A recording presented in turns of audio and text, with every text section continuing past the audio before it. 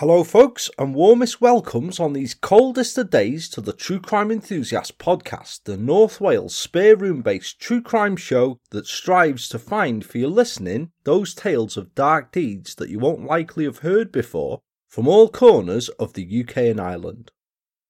Curating these tales for you is myself, Paul, the creator, host and true crime enthusiast of the show's title. My cat Peaks joins me too, although he's shit at researching, he's even worse at the writing, and his only contribution to the whole shebang is that every now and then through the episodes you'll hear his little bell, as he's never far from me when I'm in, and especially when I'm recording. You guys complete the triangle, the wonderful enthusiasts of the show whose support have gotten it through to its 5th series now. It's as fabulous as it always is having you here joining me. And I hope that as the episode finds you, then you and yours are all good and you're all well. So it's absolutely bananas times here on the show right now as we rumble towards the close of the year. And it's proper one I'm sure we'll all be glad seeing the back of this one in it. What a bastard of a year. And the run-up of episodes this month are what I've decided that I'll close the 5th series off with, I think, to have a little bit of a rest and a recharge before we come back for the big 6 very early next year. I'll also have a load of stuff to give away as part of a competition in a couple of weeks, but more on that when I actually figure out what I'm going to do and how I'm going to do it. But I am getting the feeling enthusiast quiz to round off the series and the year. By that time, it'll be the longest series that I've done to date, a 34 episode series this one. Absolutely bloody crazy that, innit? But I won't be resting on my laurels because I've already sketched out what's coming up in series 6, though I don't know how much I'll stick to that. And after a little break, I'll be back raring to go. Well, I say break, there isn't really such thing. I'll still be prepping the next series in the background, and of course, there'll still be bonus episodes released on the show's Patreon in any downtime that I have. You're kind enough to support the show, and I wouldn't dream of missing a bonus episode for you. See? There's the bell. Big thanks out then to both my returning and new Patreon supporters of the show, with shout-outs this time around going out to Peter Moore, Carrie Bailey, Kim Miller, Kay Mitchell, Neil Ritchie, Jane Kingston, Jackie Hutchinson, and Holly Valor, who's opted to become an annual supporter. Apologies if I pronounced anybody's name wrong there. Your support is so kind and much appreciated, you lovely lot. It does mean the world, and I hope that you've had chance to catch up with, if not all, then at least some of the unreleased bonus episodes you get unlimited access to as a subscriber. With the latest offering, bonus number 35, Pierpoint's Last Drop, going out just the other day, and a fascinating tale that one is as well. If you want to join these kind folks and get yourself listening into the case that's featured in Pierpoint's Last Drop, or any others from the 21 unreleased bonus enthusiasts tales that there are to date, such as Horrors Over the Holidays, Death of a Brighton Schoolboy, Murder in Lincoln, or Ripper in the Making, then doing so is easier than now expecting pubs to be shut whenever you go out, and costs less each month than a pint does. Well, when you can get one, that is, anyway. Bloody Indiana Jones couldn't find one in Wales. Quicker than doing a COVID test makes you wretch, because if you have done one, they are absolutely gopping things to do, aren't they? You can be hearing these tales and others, or even awaiting some stuff being sent to you by me, by either heading over to the Patreon site and seeking out the True Crime Enthusiast podcast, always with the podcast suffix there, or you can use the link that's always in the episode show notes. If also you have cash that you haven't spent and it's been in your purses or your wallets so long that the bloody Queen has started to age on the notes, then why not grab yourself a bit of a treat for next year in the form of tickets for CrimeCon 2021, which is taking place in London next June. You can catch me there for the entire weekend alongside some of your favourite show hosts and high-profile guest authors and speakers from the world of true crime, where I look forward to meeting and greeting some of you guys there at what promises to be a very entertaining and interactive weekend. There's all sorts going on at it, it'll be a right do. And as the organisers have some early bird tickets still available, if you think, oh, it's going down like Chinatown and I'm there, then there's a link to the CrimeCon website in the episode show notes this week, and by using the unique code ENTHUSIAST when you come to check out, you can get yourself there at 10% discounted off the price of your tickets, with an enthusiast swag bag waiting for you at the event if you've done so, to say thanks very much. You just have to let me know. So this time around then on the True Crime Enthusiast podcast, we have the case that I had earmarked for the previous episode, but I opted to swap it instead for the horrific tale of Enid and Maya's suffering at the hands of the monster that is Leslie Salter in the episode Handiwork. What a bastard and what an awful tale to have covered. But they're two names that I wanted remembered in Enid and Maya, and I gather that you guys share my sentiments there from the feedback that I've had concerning the episode. So the crime featured in this episode, and at least the next one, because it turned out to be a bit more complex than I'd thought. I've certainly picked them this series, I really have. It's no less horrific. It was one I'd penciled in for a show episode as far back as Series 1 of The Enthusiast. And it was one that a guy that I was in the Air Force with was actually questioned about, so he told me when we were discussing crimes one evening in the bar. It's also a bit of a strange story, and quite a controversial one. As it unfolds, I'm sure that you'll see what I mean, and although it will jump about a bit during the tale, and you may think that I've made glaring omissions or nothing had happened for a period of time in it, well, there's method in my madness. It's just how I've decided to structure it, and I hope all will become clear. The episode contains details and descriptions of a crime and events involving an elderly person that some listeners may find disturbing and or distressing. So as always, folks, please use your discretion whilst you're listening in. Bearing that in mind, please join the True Crime Enthusiast for the first part of a case that I've entitled Margaret, Murder and the Missing Motive.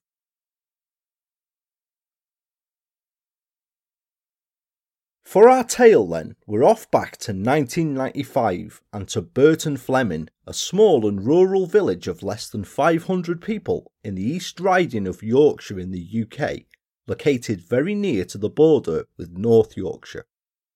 Now Burton Fleming is that small a place that the only kind of stats you can find out about it is that it's been self-declared hedgehog friendly since 2017, whatever that means like. And the house where Queen Henrietta Maria was sent into hiding at during the English Civil War is located there. I so resisted the urge to try and sound like Joe Strummer saying that, I tell you. And note, Queen Henrietta isn't one who rolls off the tongue either. Unless they're living, miserable looking, or had their heads lopped off, you don't tend to know many monarchs, really, do you? So whenever we can find bugger all of the usual obscure shite stats that I like to put into introducing a place, we instead take a leaf out of Adam's book and look at some of the events of the year in question to take you back for context, in this case, 1995. That was the year of the Million Man March in Washington DC, the PlayStation was first released in Europe, the Tokyo subway sarin gas attack happened, O.J. Simpson got off with murder, the Unabomber's manifesto was published by the Washington Post and the New York Times, and the lowest temperature ever in the UK, minus 27.2, was recorded in Altnahara in the Scottish Highlands, only because they've never measured in my kitchen. Whilst memorable films from the year include Braveheart, Toy Story, How Old Do You Feel Now Then, hearing that, Seven, and one of my favourite movies, The Usual Suspects. Absolutely great film. A million miles away from Kaiser Soze, however, the village of Burton Fleming in East Yorkshire, apart from that being a line that I bet you'd never ever thought that you'd hear, had been the home to Margaret and Edwin Wilson for most of their lives, certainly all of their married life, where they'd settled many years before and raised their 4 children.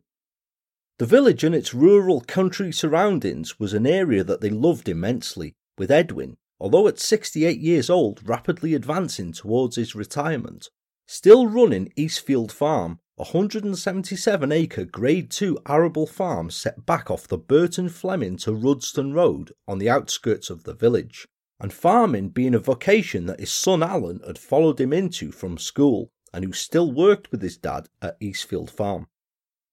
66-year-old Margaret, however, was content enough in the dynamic once much more common in a bygone era, the mother of 4 being happiest in the kitchen baking at the couple's home in the village, being closely involved in village life and activities, catching up with her neighbours and friends, and particularly doting on her family, especially her several grandchildren. Life for the Wilsons had followed this pattern for many years, and it was very much a case of, if it isn't broken, then don't try and fix it. They worked hard and kept themselves busy, had a routine that worked for them, and were well respected and much liked in the close-knit community where they lived. The best way to probably describe them is that they were very happy as they were. That happiness was shattered on the afternoon of Thursday the 9th of February 1995. That day, a cold one across the country, and coincidentally, bit of a stat here, the day Riverdance, the stage show, first opened in Dublin, for all you Flatley fans out there.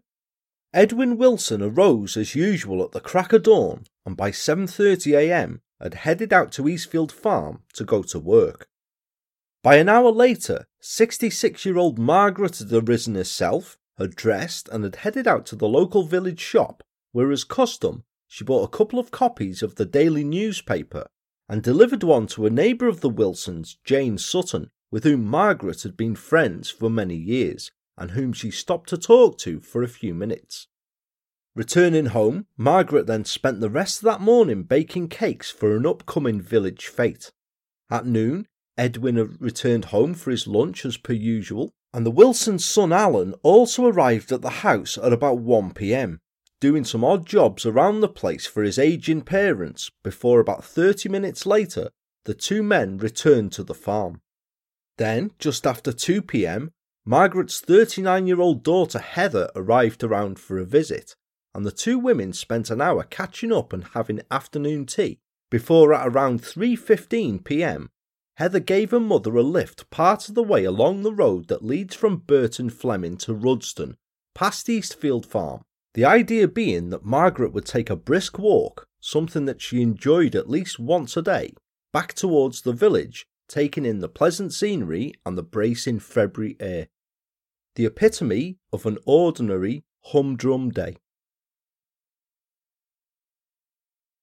Shortly after 3:20 p.m, two other workers from Eastfield Farm, Nigel Houseman and Martin Hornsey, who were on tractors ploughing barrow fields, one of the fields belonging to the farm, saw Margaret walking along the road towards the direction of Burton Fleming. Then, a minute or so later, Nigel noticed what both he and Martin were to later describe as a white Montego estate car, parked a short distance behind Margaret, facing Rudston, the direction she was walking away from. He noticed that there was a man walking away from this car in the same direction as Margaret was heading, and then with growing alarm, watched as the man broke into a run. As he mentioned to his workmate Martin over the CB radio that both were equipped with that it appeared as though the man was chasing Margaret, Nigel watched in horror as the man caught up with her. All I saw was he seemed to lurch over her, and then they both disappeared from view behind the hedge, he was to later claim. Although both Nigel and Martin were at least 400 yards across the field from the entrance to it off the Burton Fleming Road, near where Margaret had disappeared from view, they were each off their tractors immediately as they saw this and sprinting hell for leather towards the road, but saw over the hedge as they were nearing that the man was by that time running back to the car. He got in, and then the car started and sped off south towards Rudston. Both Nigel and Martin were later to describe that they estimated the Montego could have reached speeds of up to 80 miles per hour it was travelling that fast.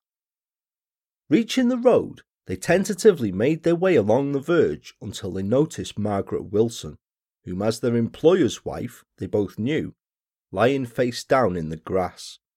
Both men could see, even from how she lay, that Margaret had an ugly gaping wound to the throat, blood having seeped from it onto the grass verge beneath her. Aside from a gurgling noise, which stopped as soon as it had started, there were no signs of life present to her, and both men knew how gravely injured she was. Martin flagged down a passing motorist, Jack Lewis, and telling him what had happened, asked him to raise the alarm. So only a few moments later, Jack drove into the premises of the nearest building and spoke to the two men working on the forecourt. The building was Eastfield Farm, and the two men Jack spoke to were Margaret's son Alan and her husband Edwin. At the time, not knowing their relationship to the victim, Jack described what had happened to the two men, and Edwin went off to raise the alarm, telephoning the emergency services to attend, before he and Alan went off down the road to offer assistance, not for a second realising that the lady, who was already sadly beyond help, was Margaret, Edwin's wife and Alan's mother. Martin and Nigel were waiting by Margaret's body when Alan and Edwin arrived, and both in horror stood by aghast as it sank in just who that the elderly lady lying butchered before them was. As they stood there, unable to take it in, a passing nurse stopped her car and got out to offer her help. She examined Margaret briefly, checking for any signs of life, but sadly finding her beyond assistance. At around the same time, PC Stephen Kelly from Driffield Police Station was in Burton Fleming itself following up on a routine inquiry concerning a cold caller to the village who'd been found and sent on his way, when he received a garbled message over the radio from his control centre. After heading to the edge of the village, where atmospherics were less and the reception was much improved, he once again requested the message that he dropped to be repeated, and was told, now this much clearer, "Attend the Burton Fleming to Rudston Road. There's a dead old lady at the side of the road with her throat cut." Now, feeling this was unlikely and had to be some mistake, because things like that shouldn't happen anywhere, should it? But duty bound to investigate anyway, PC Kelly headed to the location passed to him and was shocked to find that no, it wasn't unlikely, and was met with the shocking sight of Margaret Wilson lying dead at the side of the road. Asking the crowd of by now 5 people who were gathered at the scene if anyone knew who the lady was, Alan Wilson volunteered to him, almost on autopilot. "Yes, she's my mum." You can't even imagine, can you? The proper stuff of nightmares, that, isn't it? Radio in the control room for reinforcements, PC Kelly now set up a major crime scene, foremost taking the step to cover Margaret's body with a blanket to preserve both evidence and her dignity even in death. The road was sealed off at some distance from the initial scene either end. The area where Margaret lay was coned off separately in this cordon, and those gathered, Edwin, Alan, Martin, Nigel and the passing nurse, were moved a distance to the opposite side of the road. PC Kelly then made a note of what the witnesses Nigel and Martin had seen, marked the spot where the Montego had been seen parked with another cone, and then, under relayed supervision from the control centre at Hessel, began compiling a proper documented crime scene log, the area where the body lay, where the Montego was parked, and who'd entered both the inner and outer circle of the crime scene. As reinforcements arrived shortly, a forensic medical examiner and consultant pathologist both examined Margaret's body at the site and were in agreement that her death had been near instantaneous, probably caused by one of the 2 knife wounds that had slit Margaret's throat from ear to ear. The first senior officer to arrive was Detective Inspector John Curry from Beverley Police Station, who, after assessing the scene and arranging for the temporary crime scene established to be replaced with a more standardised Home Office one, the full shebang, tent over the scene, white paper suits, etc., also requested that 3 victim liaison officers be dispatched to be with the Wilson family, Edwin, Alan and Heather, for support.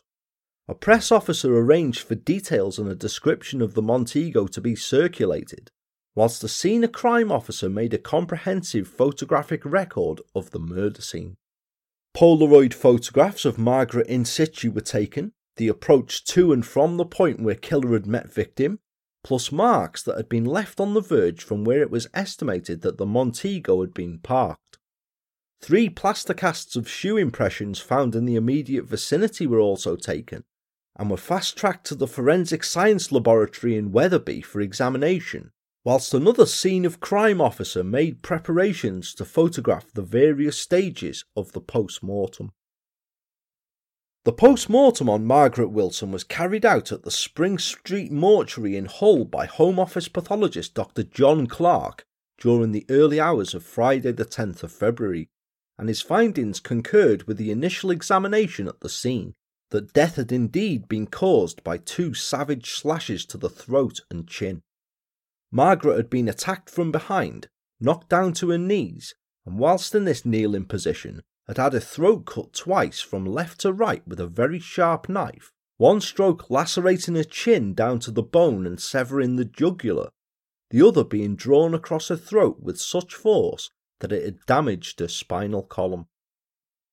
The killing had been swift, and perhaps mercifully in the circumstances, Margaret had died almost immediately from the massive blood loss. There was no sign of any robbery or any attempted sexual assault. Margaret's clothing appeared undisturbed, but Dr. Clark did note a large, deep bruise to the back of Margaret's right thigh, where a killer had apparently used his knee to incapacitate her and to bring her to the ground. So, I ask you, what kind of creature, in such a frenzy, does that to an elderly lady simply out for an afternoon walk? For what reason? Boggles the mind, doesn't it? It really, really does. Before the post-mortem, by tea time the previous day, as house-to-house inquiries were underway and being conducted at a number of outlying houses, farms and every property in the villages of Burton Fleming and Rudston, the murder inquiry had been launched from nearby Driffield Police Station, spearheaded by Detective Superintendent Tony Corrigan and his deputy, Detective Chief Inspector Martin Midgley. It was designated one of the highest priority, labelled as a Category A inquiry. Now, what else you prioritise a granny being slaughtered on a country road in broad daylight is beyond me, of course. And 30 detectives had been assigned to work full-time on the investigation. The standard actions in any murder inquiry were underway, learning everything about who the victim was, looking at persons in the area with a known history of violence, that kind of thing. And 2 detective constables from the neighbouring North Yorkshire force were also brought into the operation to assist on the inquiry due to their expertise with the Holmes system. An entry for the inquiry on Holmes, the Home Office Large Major Inquiry System, was created, with operational terminals to use Holmes installed in the incident room in Driffield to impose and keep some order of the likely large volume of statements, reports and other documents that the inquiry would generate. Yorkshire was still smarting from the sheer shamble of bollocks that the Yorkshire Ripper inquiry had turned into more than a decade before, that allowed Sutcliffe's name to be lost in a mass of paperwork, and serious lessons had been learnt from it. With consideration to the severe shock, fear and anxiety that was a given that the dreadful crime had caused within the small village, them losing a member of its own, a police caravan was set up as a mobile incident command post on the village green, and a conspicuous police presence was established in the village from just 2 hours after the murder.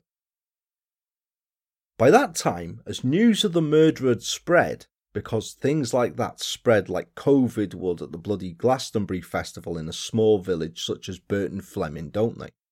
Several witnesses had already begun to come forward as a response to the house-to-house inquiries. A lady named Edith Morton reported that she'd been driving on the B1253 from Rudston at 3:25 p.m. that afternoon, and had at that time turned her car onto the road to Burton Fleming, where after a minute or so she saw a white car that was pulled up on the verge at the side of the road, facing the direction that she was travelling from. As Edith drove past the car, she saw the driver get out of the vehicle, noticing that it was a male in dark clothing, although she didn't see the man's face, and begin walking in the direction of Burton Fleming. Seconds later, she passed Margaret Wilson, whom she knew, walking in the same direction, and glimpsing in the rearview mirror, she saw the man walking a distance behind Margaret, who it appeared didn't seem to realise that the man was there. Jack Lewis, the motorist who'd been flagged down by Martin Hornsey and Nigel Houseman, also made a statement that seconds before he'd been flagged down, he'd passed a light-coloured estate car which he said was the size and shape of a Montego, travelling at high speed in the direction of Rudston. By the following morning then, Detective Superintendent Corrigan had briefed the murder incident room in Driffield that priority was to trace, implicate and eliminate the owners of all white Montegos in the East Yorkshire area. 2 detectives were assigned to go through this exhaustive list, whilst Dr. Richard Babcock, a psychologist at Wakefield Prison, had been contacted and given the known details of the murder and was preparing an offender profile of the killer as another priority. It had been decided to withhold the exact details of Margaret's injuries from the press for twofold reasoning. Only then would police and the killer know that she'd been cut twice, which could be used to eliminate any of the oddballs who come forward and falsely confess to things like this because they're bored or just general bellends, and that the close-knit community of Burton Fleming, many of them elderly, were already shocked enough by the murder, and details of such savagery would press down yet another level of fear on the village. You can see the reasoning behind it, can't you? Detective Inspector John Curry later explained, "The public in Burton Fleming couldn't understand why it had happened. She was tremendously respected in that village, and they were absolutely stunned. The man who had done it was still out there, and the question was, can it happen again?" People lived in that area with real fear for a long time. Now we'll resume after a short word from the episode's sponsors. This episode is sponsored by BetterHelp. Now 2020 has been a challenging and stressful year for everyone to say the least, hasn't it? And many of us out there are finding things difficult. For me personally, I found it hard being separated from my loved ones and trying to ensure that I'm there for them as best and as safely as I can be, whilst trying to get that good balance in my work life, my personal life, and the podcasting role around all of this on top. Well, it does have its hard moments, what can I say? So, if something's interfering with your happiness or well-being, or is preventing you from achieving your goals, this is where BetterHelp can help you. Just to be clear, this isn't self-help. What BetterHelp does is assesses any issues that you may be facing and matches you up with your own selected licensed professional therapist for professional counselling.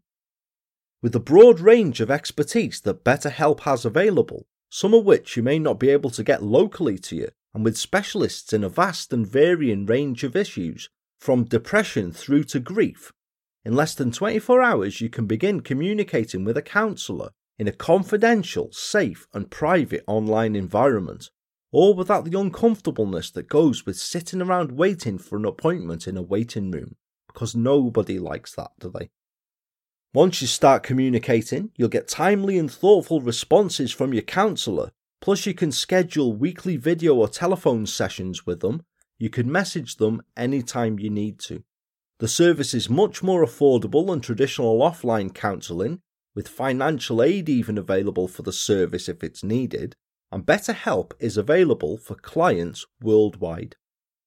I want you to start living a happier life today. As a listener, you'll get 10% off your first month by visiting our sponsor at betterhelp.com/TCE. Join over 1 million people who've taken charge of their mental health. Again, that's betterhelp, HELP.com/TCE. This episode is brought to you by Best Fiends. Now you must have heard of Best Fiends, right?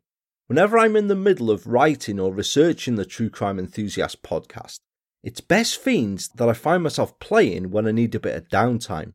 It's a colourful and fun puzzle strategy game that's challenging enough to make you proper ponder your moves, but it's also a casual enough game that anyone can play, so it won't stress you out, and before you know it, you'll have motored through zones from the ominous ocean right through to Mushroom Valley, defeating slugs, grabbing diamonds, and collecting and using lively, colourful little characters such as Napoleon and Whisper as you progress through. Best Fiends is being constantly updated with themed challenges, events and new levels, so it always feels like a fresh game, and I found myself whilst playing it, if I get to a certain level that's particularly challenging, some are a bit more than others, I'm thinking, oh, it was close then, I'll just try that one again, and before you know it, you'll really wonder where the time has gone, you'll be that hooked on it.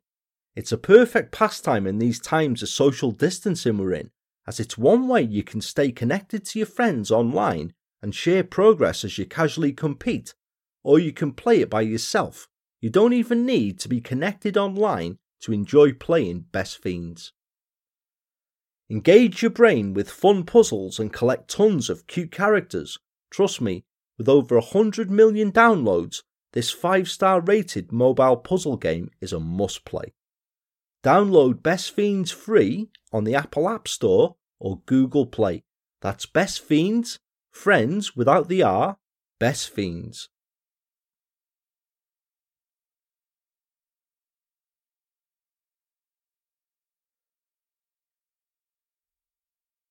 Now, a cursory search of the crime scene on the Burton Fleming Road had already been performed on the afternoon of the murder with the road closed off.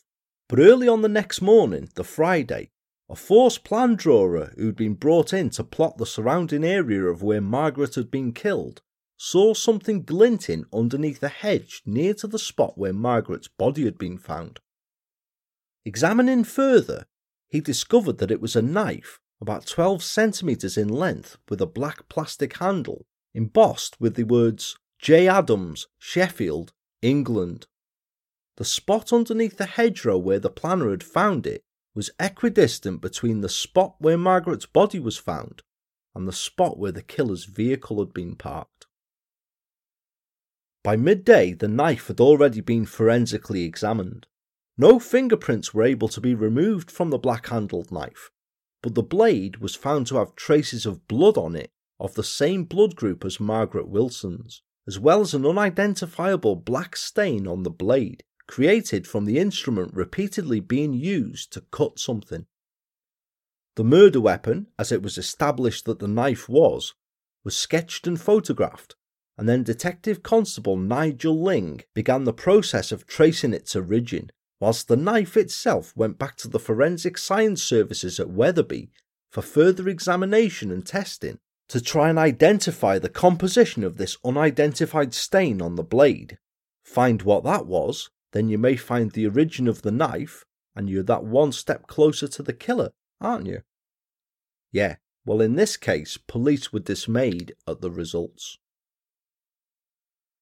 It was soon discovered that that particular type of knife was an industrial one, used by a range of vocations and industries from farming to fisheries, and was manufactured by a company in the Sheffield area called J. Adams, who supplied professional quality industrial knives to companies nationwide, including Boots the Chemist, Walker's Crisps and Jacob's Bakery, and supplied no less than 19 large companies in the East Yorkshire area alone. The knives sold in great volume, as you can imagine, but J. Adams' biggest local customer was the large employer McCain's, the manufacturers of pizzas, oven chips and other foodstuffs in the nearby town of Scarborough. Now, a bit of an aside, I don't know if you're like me here, but I do love an oven chip, and I'm actually not too fussy about which ones I have either, so there's no McCain's loyalty here. It was discovered that over the previous 9 months, McCain's alone had bought more than 1,300 of the knives that were identical to the one found at the scene of the murder. Seemingly a piece of hay in a massive stack full of needles then. I can't say it the other way around anymore now, being a Blackadder fan. When the psychological profile of the killer arrived from Dr. Badcock, alongside the standard points that one would expect to be raised on it, male, athletic, right-handed, etc., it said that the killer would be in full-time employment of the manual type and would probably use such a knife in the course of this employment. He'd likely be a shift worker, Why else would he be out killing at that time of a standard working day if he wasn't? Would be in a long-term relationship and would be familiar with the area, if not living nearer, then living within a 25-mile radius of the murder scene. There was also the possibility that he had at some point been in the armed forces, a nod to the military method of incapacitation with which the killer had floored Margaret, the knee to the back of the thigh, and that to perhaps bolster his self-esteem or to relive the killing, he may possibly have taken a souvenir from the scene. Although Margaret Wilson's clothing had appeared to be undisturbed, she was found to be missing a scarf. A press conference was held only a couple of days after the murder, in which Margaret's shattered daughter Heather, flanked by Detective Superintendent Corrigan and DCI Midgley, made the following statement. I don't think it was premeditated. It was spur of the moment, which is what makes it so awful. I know the crazy person who did this to my mother will do it again. My mother got killed simply because she happened to be there, right on the doorstep of the farm where she'd lived for many years.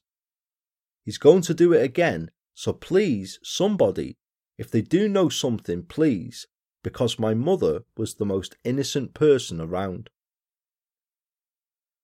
And Margaret seemingly was.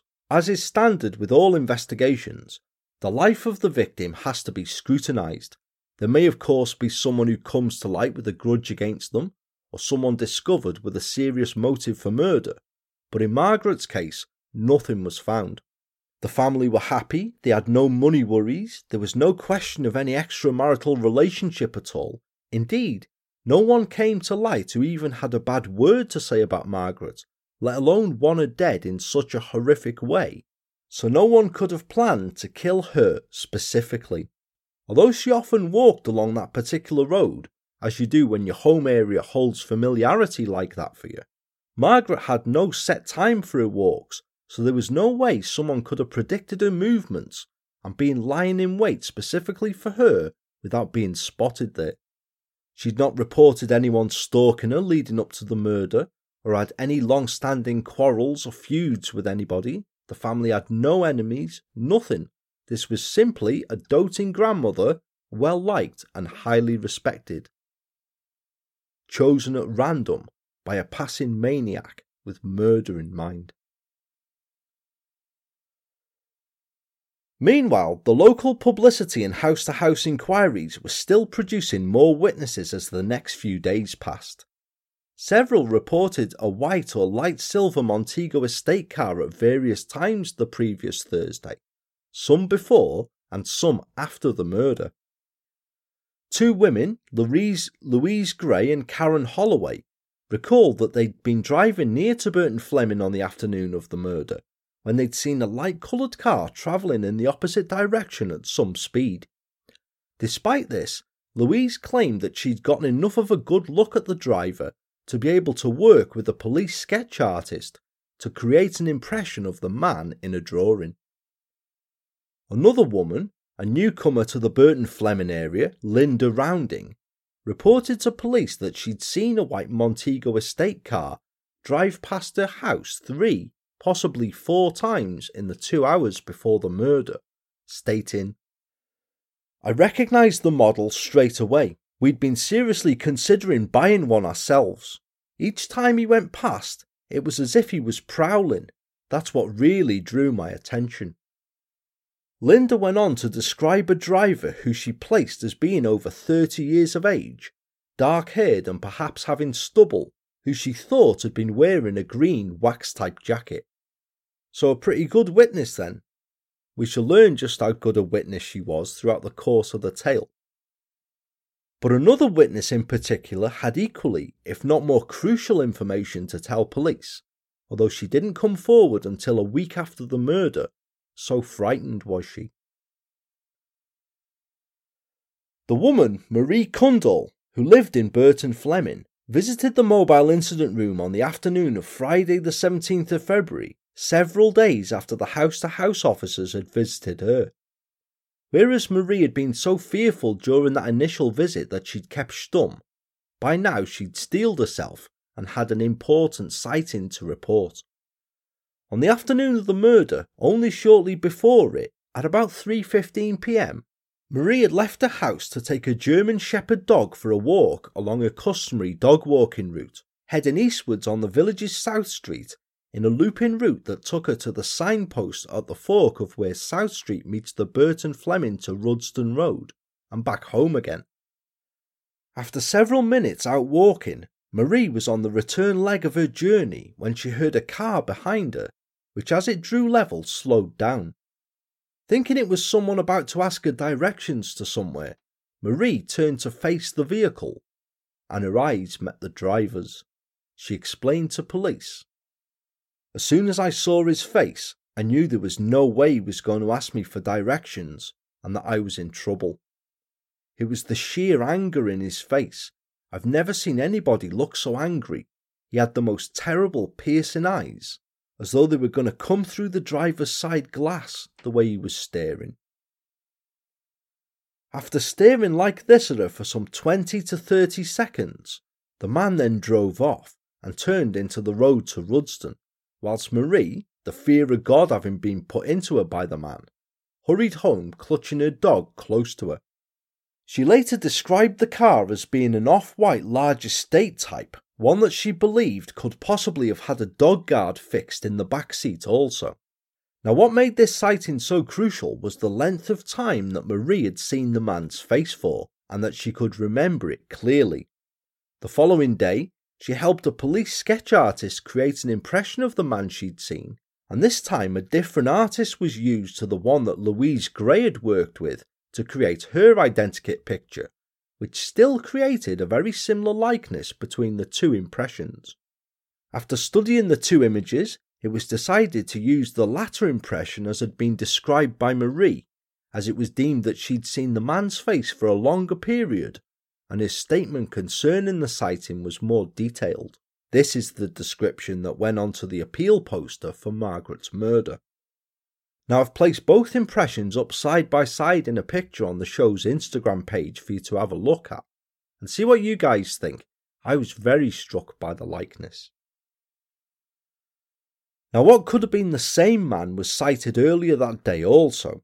A woman, Wendy Price, came forward and told police that on the day of the murder, sometime between 1 and 1:30 p.m, she'd been out riding a horse about 10 miles away from Burton Fleming when a man in a white car had turned off the road and had followed her when she'd headed down a bridle path. He drove past her and then pulled into a clearing ahead, waiting for her to catch up. She explained to police that she was in no doubt that the man meant her harm. His eyes just glared right through me, and my defence mechanisms told me to get the hell out of there, she said. So Wendy had ridden off like a scolded cat, and had not stopped to look back and take any further details of the vehicle or the man's description. Throughout the investigation, police also looked for possible links to other active inquiries across the country with similar circumstances, feeling that this couldn't have been a first-time offence, the killing carried out with too swift precision it was felt. But police felt there were none at the time with any credible similarities to Margaret's murder. I disagree, but we'll get to that. They did discount several, incidentally, one that was looked at, indeed one that was seriously considered as being linked for a period of time, but ultimately discounted, a double murder, happens to be a case that I've already researched for a future episode. So watch this space as ever, folks, it will be coming next series now, that one. And they were also still considering the possibility of a military connection with the killer. There were a number of military bases in the nearby area at the time. The Defence School of Transport is located at Leconfield, near the town of Beverley, and in Driffield itself, there was a base that, although was in the process of being run down, was at the time still semi-operational. Meanwhile, the murder being so shocking, it was a prime fit for inclusion on guess what? Have you guessed? Good old Crime Watch UK, of course. What else is it going to be? It was in its proper heyday back then, well established and much loved, still on and going strong. Thanks very much, BBC. Ace of you, that. The Crime Watch production team had monitored the case as it had been reported, and by the 24th of February, they had liaised with the investigating team, and it had been decided to screen a reconstruction and an appeal concerning Margaret's murder to be aired on the Crime Watch edition going out on Thursday the 16th of March.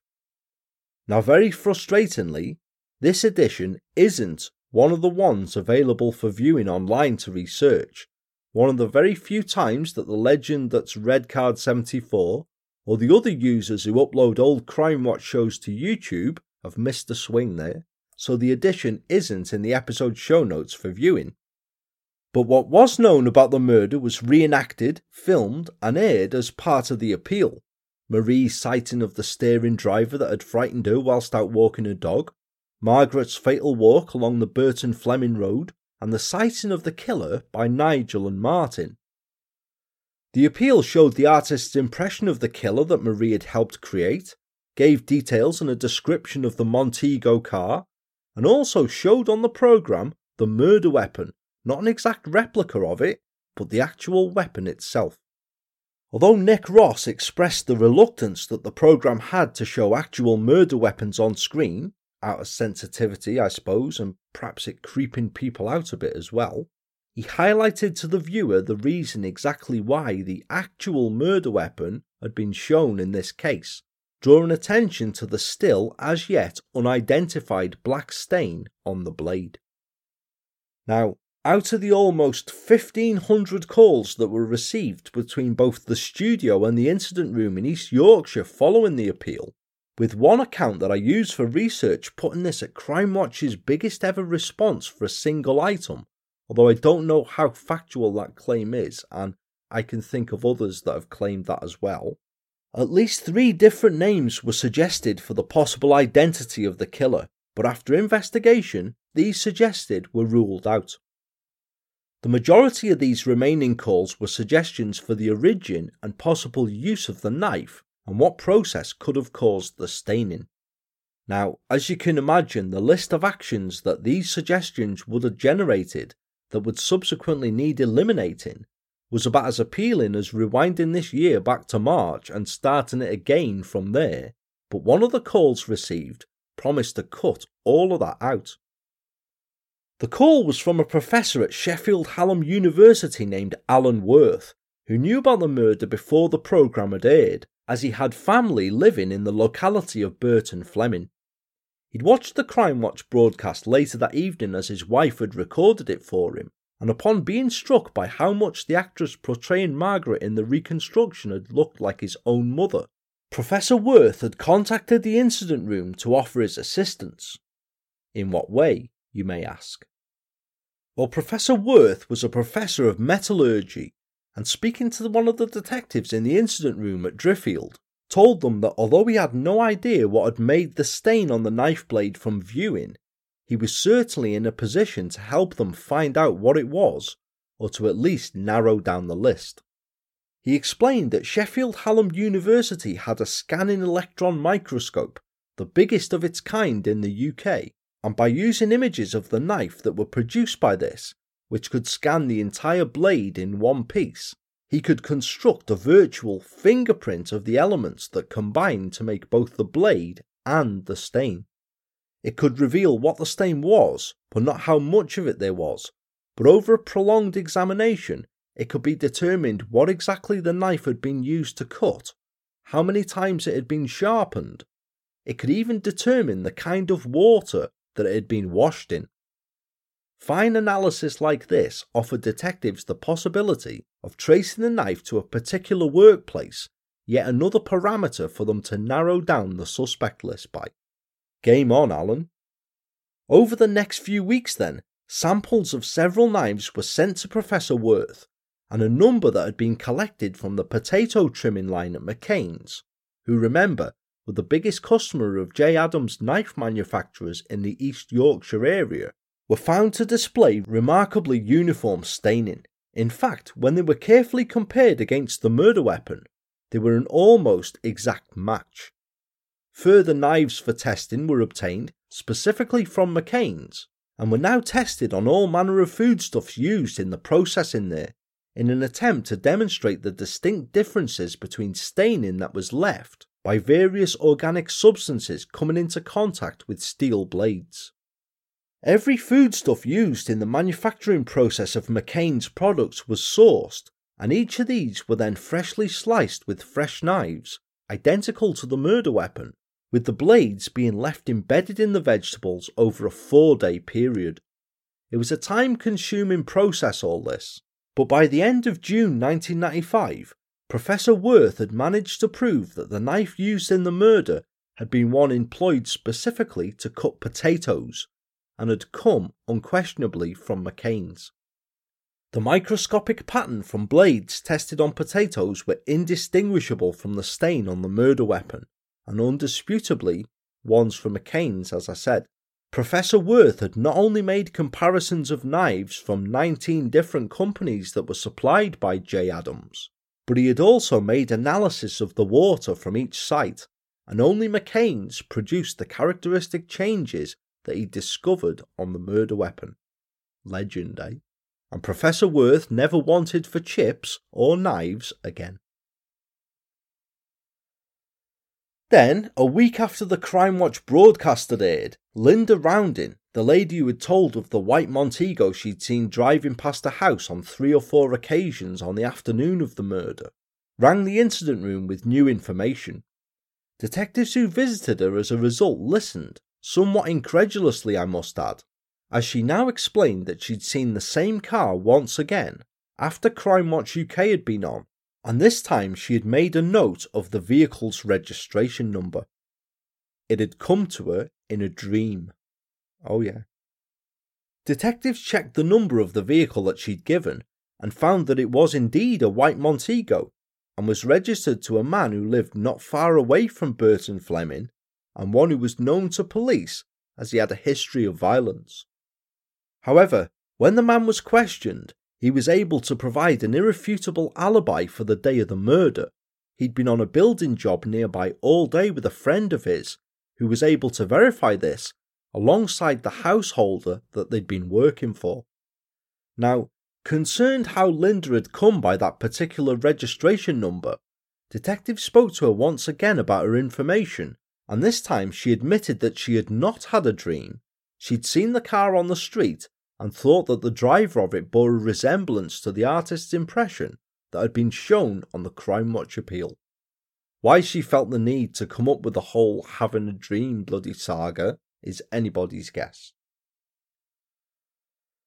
Margaret Wilson's body was eventually released by the coroner, and her funeral took place more than 4 months after her murder, held on the 21st of June in a crowded service at St Cuthbert's Church in Burton Fleming.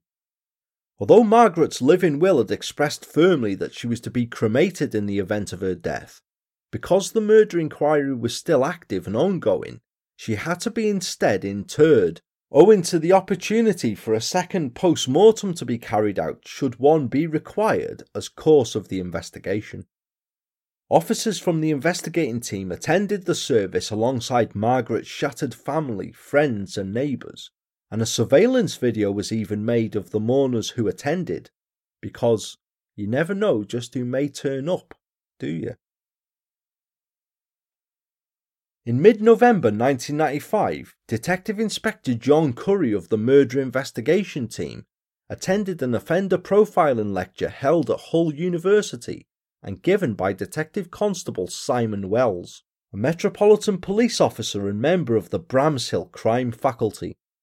He approached DC Wells after the lecture and spoke to him about the Wilson murder, resulting in an outcome that the crime faculty would put together a group to take an objective look over the inquiry. A month later, a team from Bramshill visited Driffield to present their findings, which summarised is that they'd looked at the available evidence, no distinct suspect but rather too many, and no one with a previous conviction for committing such a crime. But it wasn't as unhelpful as I've made it sound there, because the Bramshill team did offer that after having spent weeks studying the inquiry team files, and having weighed up the accumulated data that the inquiry team had amassed, there was a person of interest that the crime faculty felt all investigative energies should be concentrated on going forth. This person had been spoken to twice before already in the inquiry, the first time just 2 days after the murder, and the crime faculty had opined that his probable link to the case was on the basis of his locality to the murder scene, his car, and his workplace, and it was their advisement that the inquiry team should get to know the guy better than his own mother did. Absolutely everything about him, however trivial. His name? Well, we should get to his name in the next episode, as that's a perfect place within the tale to leave it for this time around. And there is a fair bit more to this one yet. Horrific tale or what though, eh? Something like that shouldn't happen anywhere. It would even horrify you in fiction, that, wouldn't it? So as there is at least one other part, I say at least because I thought Lynn's tale would only be 2 episodes long, and Maniac a trilogy first off, and neither of those bloody happened, did they? So these things do tend to go on sometimes, but they go on as long as I feel that it takes to tell the story as best as I can. So I'll save my usual roundup and waffle here, we'll do all of that at the tale's conclusion. I do hope that it's one that's held your interest so far anyway, and I look forward to bringing you the next part of it next time around. Same bat time, same bat channel, which I'm going to go off and start putting together now. I thank you for joining me here today, and all that remains for me to say is that I still am, and hopefully still will be Paul, the true crime enthusiast, wishing you guys good and safe times, keep it together all, and I shall speak to you very soon. Take care folks, and goodbye for now.